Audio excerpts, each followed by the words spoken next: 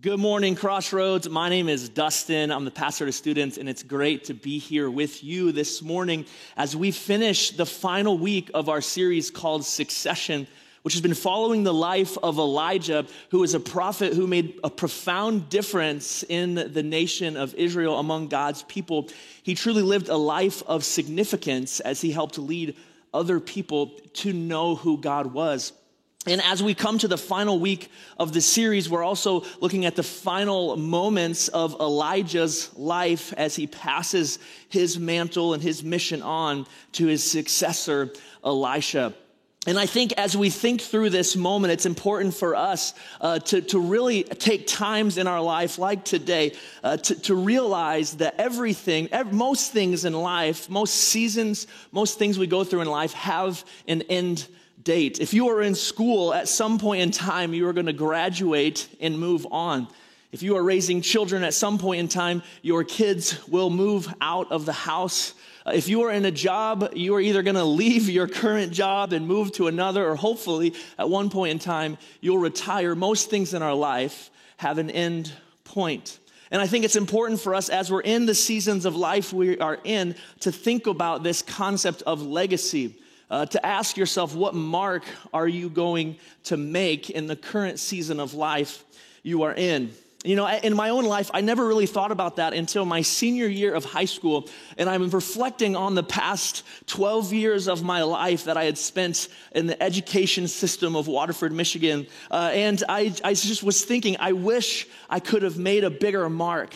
You know, I played sports and I was wishing maybe I had my record on the wall when I was running, or maybe a state championship with my picture. Even like a statue would be fine, just a statue of me outside my high school. That would be great, right? I wish that I would have made a mark. And I remember thinking through these things as I was sitting in class, and I was supposed to be listening and studying and being a good student. But instead, me and a couple of my buddies were in the back of the class, and we were trying to find better ways to spend our time. And we didn't have phones to play games or anything like that. And so we came up with a game for ourselves. And this game was fantastic, and it went something like this. We called it Pure Adrenaline Rush, or PAR for short. We even had a nickname for it. It was Why Bogey When You Can Par.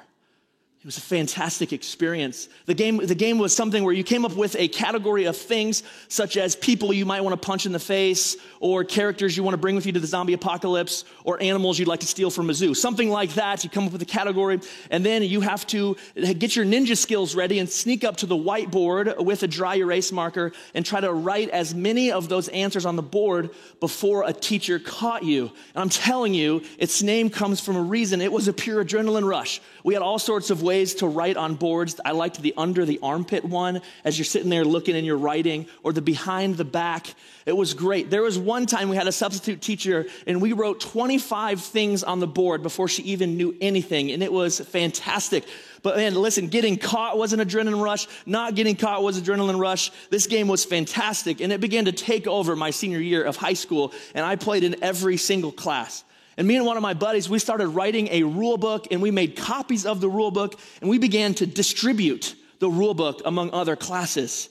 And I remember the moment I realized that I had done something of extreme significance, something that was beautiful. I was walking down the hallway. I probably should have been in class. And I looked to a class filled with sophomores, and I saw one kid on the board doing the under the armpit move, which was my favorite move. 4 of his friends in the back were giggling. Then he ran to the back of the class and high-fived them. And on his desk, I saw my rule book for the game PAR. And one solo tear streamed down my face as I was filled with pride, because I realized that I had done something I would be remembered by. I had done something that lasts. And I had a friend who was younger than me who said my Spanish teacher who took the book from me had it in her class 2 years later. And so it's like, yes, I had made a mark on my high school days. It didn't look like what I might have thought, but I made a mark. I was going to be remembered. And I think it's important in any time of our lives to ask ourselves that question of what our legacy is going to look like. What legacy are we building in life? Because the reality is this: not only do all seasons of our life come to an end, but at some point in time, all of our lives will come to an end. And I think it's important to ask these questions. And so today, as we look at the last moments of Elijah, I want you just to be asking yourself the question, what legacy are you leaving? What legacy are you building? Are you living a life of significance? And we catch up with Elijah in 2 Kings chapter 2, and it says this: when the Lord was about to take Elijah up to heaven in a whirlwind, Elijah and Elisha were traveling from Gilgal. And Elijah said to Elisha, "Stay here, for the Lord has told me to go to Bethel." But Elisha replied, "As surely as the Lord lives and you yourself live, I will never leave you." So they went down together to Bethel. The group of prophets from Bethel came to Elisha and asked him, "Did you know that the Lord is going to take your master away today?" "Of course I know," Elisha answered, "but be quiet about it." Then Elijah said to Elisha, "Stay here, for the Lord has told me to go to Jericho." But Elisha replied again, "As surely as the Lord lives and you yourself live, I will never leave you." So they went on together to Jericho. Then the group of prophets from Jericho came to Elisha and asked him, "Did you know that the Lord is going to take your master from you today?" "Of course I know," Elisha answered, "but be quiet about it." Then Elijah said to Elisha, "Stay here, for the Lord has told me to go to the Jordan River." But again, Elisha replied, "As surely as the Lord lives and you yourself live, I will never leave you." So they went on together. Elijah and Elisha are on a journey together. And many people who are smarter than me, scholars who have studied this book, suggest that maybe Elijah is touring all of these places and looking at the schools of prophets, the prophets who are coming up next, the people who he has poured into, and he's looking through his life. And it's like he's taking a journey through all of the good, all of the success he's had in life, all of his accomplishments, and he's looking and he's following God's voice to go there. And all the time, it's like he's trying to just get rid of this past Elijah who won't seem to leave him alone, because it's like he knows what a lot of us know. Sometimes it's just easier to do things by yourself. You don't have to worry what he's going to eat, what's going to happen. And it's like he's carrying Elisha, and it's like every turn he gets, he's trying to get rid of him because he just wants to focus on the things that he thinks matter. He's trying to focus on the legacy that he has built in the stuff that he has done. And here's what I want us to recognize this, because Elisha is unwilling to leave Elijah because of this. Legacies are never built alone. If you're trying to build a legacy, it's not going to happen alone. And I think our tendency is a lot like Elijah. We like to do things ourselves, to kind of just go about our work. And sometimes we focus on the insignificant things in our life at the expense of almost leaving the significant things behind. I think a lot of times we focus on what we're accumulating or what we're accomplishing, our wealth, how much money we have in the bank, how many vacations we can go on, all these things. We focus on our social status and how many followers we have on social media, and we focus on these things that just don't matter. And sometimes we focus on them so much that we miss out on things that truly matter, the people that are journeying with us through life. I know this is extremely important for us to recognize because I've been to a lot of funerals, and I know that what matters in life isn't the stuff you've accomplished. It's not the stuff that you've gained. It's not the wealth you have acquired, because at funerals, they hardly ever get the person's bank account out, and they don't ever look at their purchases or their credit score or how many apartments or houses they bought. Almost always, the best funerals I go to are the ones that have people who have been impacted by this person. When somebody invests in other people, that funeral is a moving experience because the legacy lives on in the people they have invested in, because legacies aren't built alone. And we can't sacrifice the significant things in our life in pursuit of insignificant things. The story keeps going. 50 men from the group of prophets also went and watched from a distance as Elijah and Elisha stopped beside the Jordan River. Then Elijah folded his cloak together and struck the water with it. The river divided, and the two of them went across on dry ground. And I love this moment in the story, and it probably sounds familiar to you if you're familiar at all with the Old Testament, because the whole splitting of water and walking on dry ground should bring you to one of the climax moments of the Old Testament as Moses led the people of God out of slavery and into freedom. And what's happening here in 2 Kings, it's like Elisha and Elijah are reenacting God's story. They're participating in what God is doing, because God is always about bringing people from slavery, from bondage, into a life of freedom.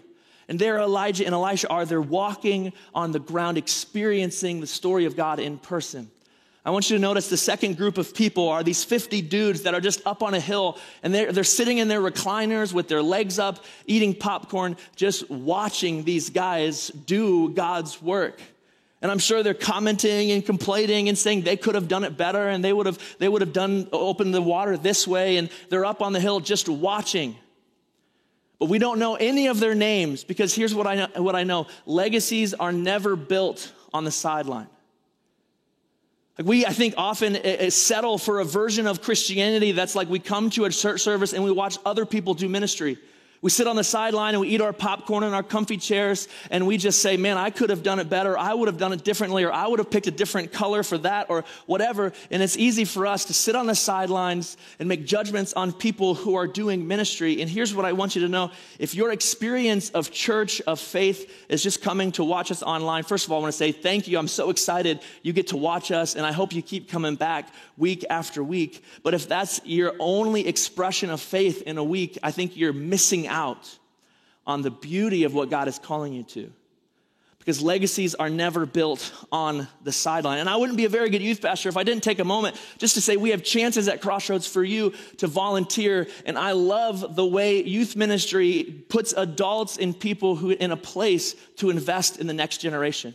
We have people at Crossroads who were worried when I asked them to serve, and they have come and made a profound difference in the people of Crossroads, a profound difference in teenagers, to the point where they become second family, second parents to the teenagers at Crossroads. And there are plenty of ways for you to serve at Crossroads in kids ministry or in tech or worship, or the best one in youth ministry. And it's like we invite you to serve, to not settle for faith on the sideline, because legacies are never built on the sideline.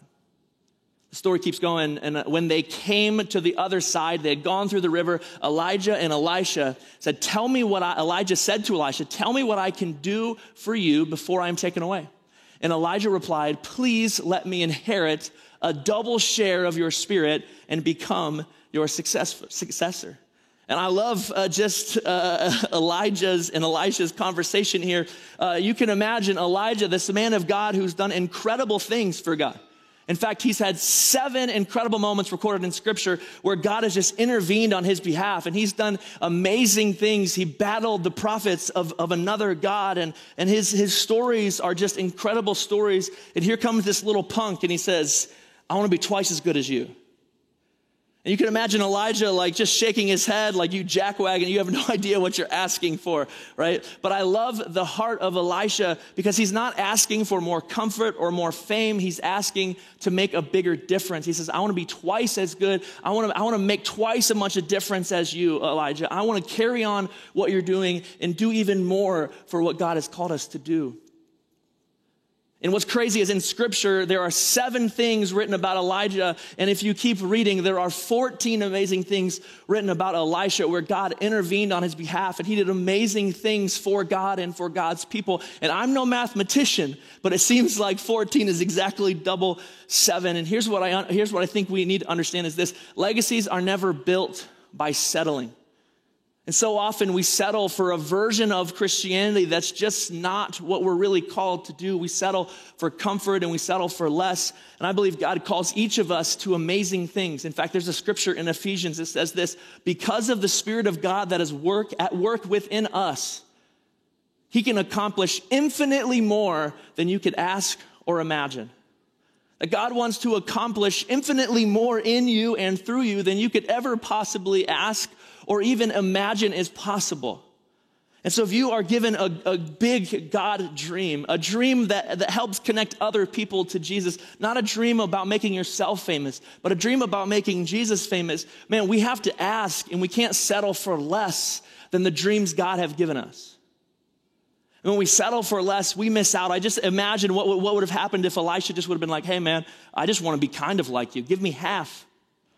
How many people would have missed out on experiencing God if Elisha would have chosen to settle? Legacies are never built by settling.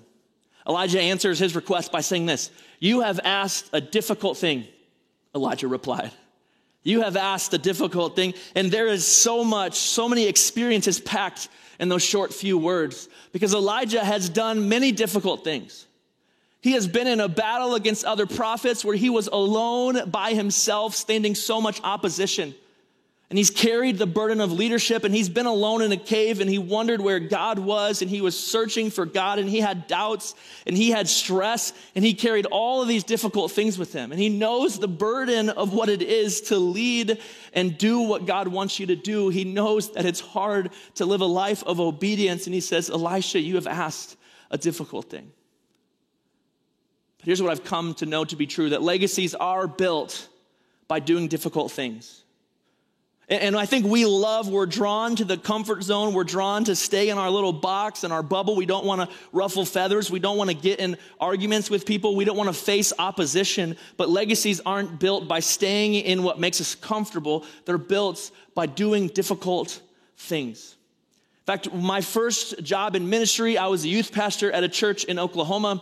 And a couple months after being there, a guy came to me and said, Dustin, I think you would be great to help me lead camp. This camp for hundreds of kids that we're going to be putting on. It's this really big production, and I've led it before, and I will lead it, and then you can help me lead it along the way, and I will show you the ropes, and it's going to be great.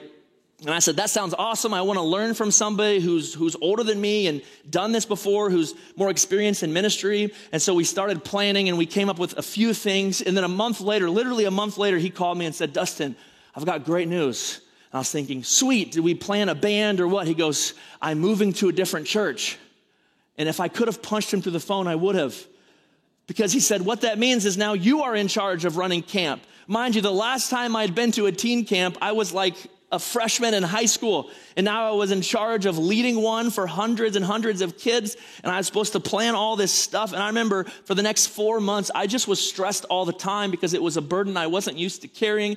I wasn't used to leading other people. And it just was a hard thing. And I had to do lots of difficult things and make difficult decisions. And as camp came, I remember just being stressed out as I was trying to lead the adult leaders and lead the students and come up with all these games. And I did a lot of difficult things that week. I remember as the end of it came, I remember just being like so worn out because I had done so much stuff. It was like 70 hours, like it's like all day, every day. I just was spent for like a month trying to figure out how to make this the best experience possible. And I remember as the band was on stage and they were worshiping in the last song, and there was a big movement of God, and I saw teenagers worshiping with their hands up, and I just was worshiping, and I was tired. And in that moment, I felt the Spirit of God just come in and say, Dustin, look what I can do with a little obedience. I remember becoming overwhelmed with these kids that were making decisions for Jesus. And it was like Jesus was telling me, it's like, Dustin, when you choose to obey me and do the difficult things and step out of your comfort zone, I always show up when it's about making Jesus famous. And I love that. I wonder what might happen, what God can do with a little obedience, because legacies aren't built. Legacies are built by doing difficult things. The story keeps going. It says this: if you see me when I am taken from you, you will get your request. But if not, then you won't. As they were walking along and talking, suddenly a chariot of fire appeared, drawn by horses of fire. It drove between the two men, separating them, and Elijah was carried by a whirlwind into heaven. Elisha saw it and cried out, my father, I see the chariots and charioteers of Israel. And as they disappeared from sight, Elisha tore his clothes in distress. Elisha picked up Elijah's cloak, which had fallen when he was taken up. Then Elisha returned to the bank of the Jordan River. He struck the water with Elijah's cloak and cried out, where is the Lord, the God of Elijah? Then the river divided and Elisha went across. And here's this incredibly powerful moment in the life of Elijah and Elisha as Elijah's life comes to an end and he's taken into heaven. And now as his clothes just fall to the ground and Elisha is torn up because his friend, his father, his mentor is being taken away from him. And he looks over and sees the clothes of Elijah on the ground, and he goes over and picks them up, and he knows it's not just clothes he's picking up. This is the mission, this is the mantle, this is the identity, this is the calling of Elijah that he had been carrying his whole life. This is the burden he had held for his entire life as he's calling people back to connect to God. And Elisha goes over and he puts on the clothes. It puts on the mission. He puts on the identity, the calling of Elijah to carry it on out. And if you notice, he starts right away doing the very things that Elijah had been doing. Because this is what happens. Legacies are built by taking up the mission. A life of significance happens when we choose to live a life on mission. And listen, our world is in desperate need to know who Jesus is.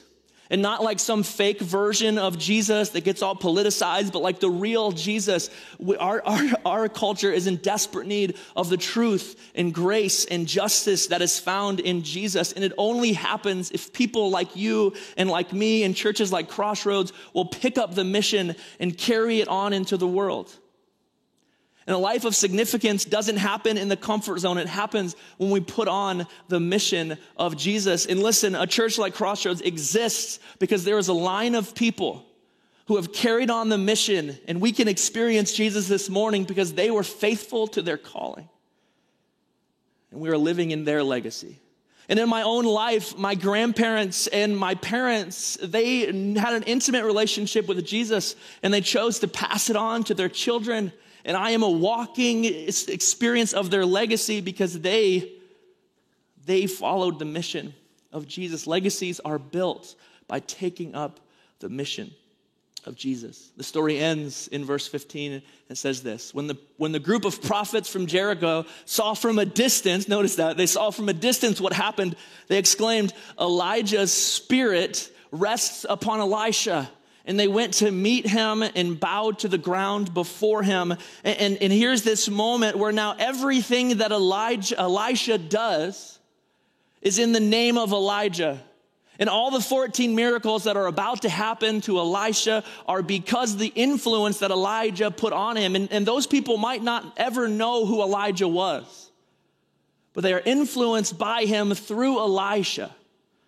And here's what I want us to remember as we come to a close is this: legacies are built through and with the Spirit of God. And that the way that Jesus works and the way the Holy Spirit works is he wants to carry his mission and his message from person to person. And he wants, like Elijah and Elisha, to pass his spirit and his hope and his peace from me onto other people. And right now, the only way that happens is if we are willing to be filled with the Spirit of Jesus, the Holy Spirit. And he wants to come into your heart, and he wants to show you his peace and show you his grace and give you his confidence and his courage and lead you to a life that's better than you ever could have imagined, lead you to a life of significance. And when you are filled with the Holy Spirit, when you are filled with the Spirit of Jesus, he then invites you to live in a world and overflow the Spirit into other people. And the way that Jesus connects other people with Jesus is by using obedient people, and I'm convinced that person is you. And here's my question for you today is this: what legacy are you building? Whether you are a believer in Jesus or not, it's important for us to ask this question because I think inside all of us is this desperate desire to live a life of significance. A life that matters. And a life that matters doesn't happen alone. We need to bring people with us. It doesn't happen when we stay on the sidelines. We got to get in the game. You got to serve. You got to look for other people to help.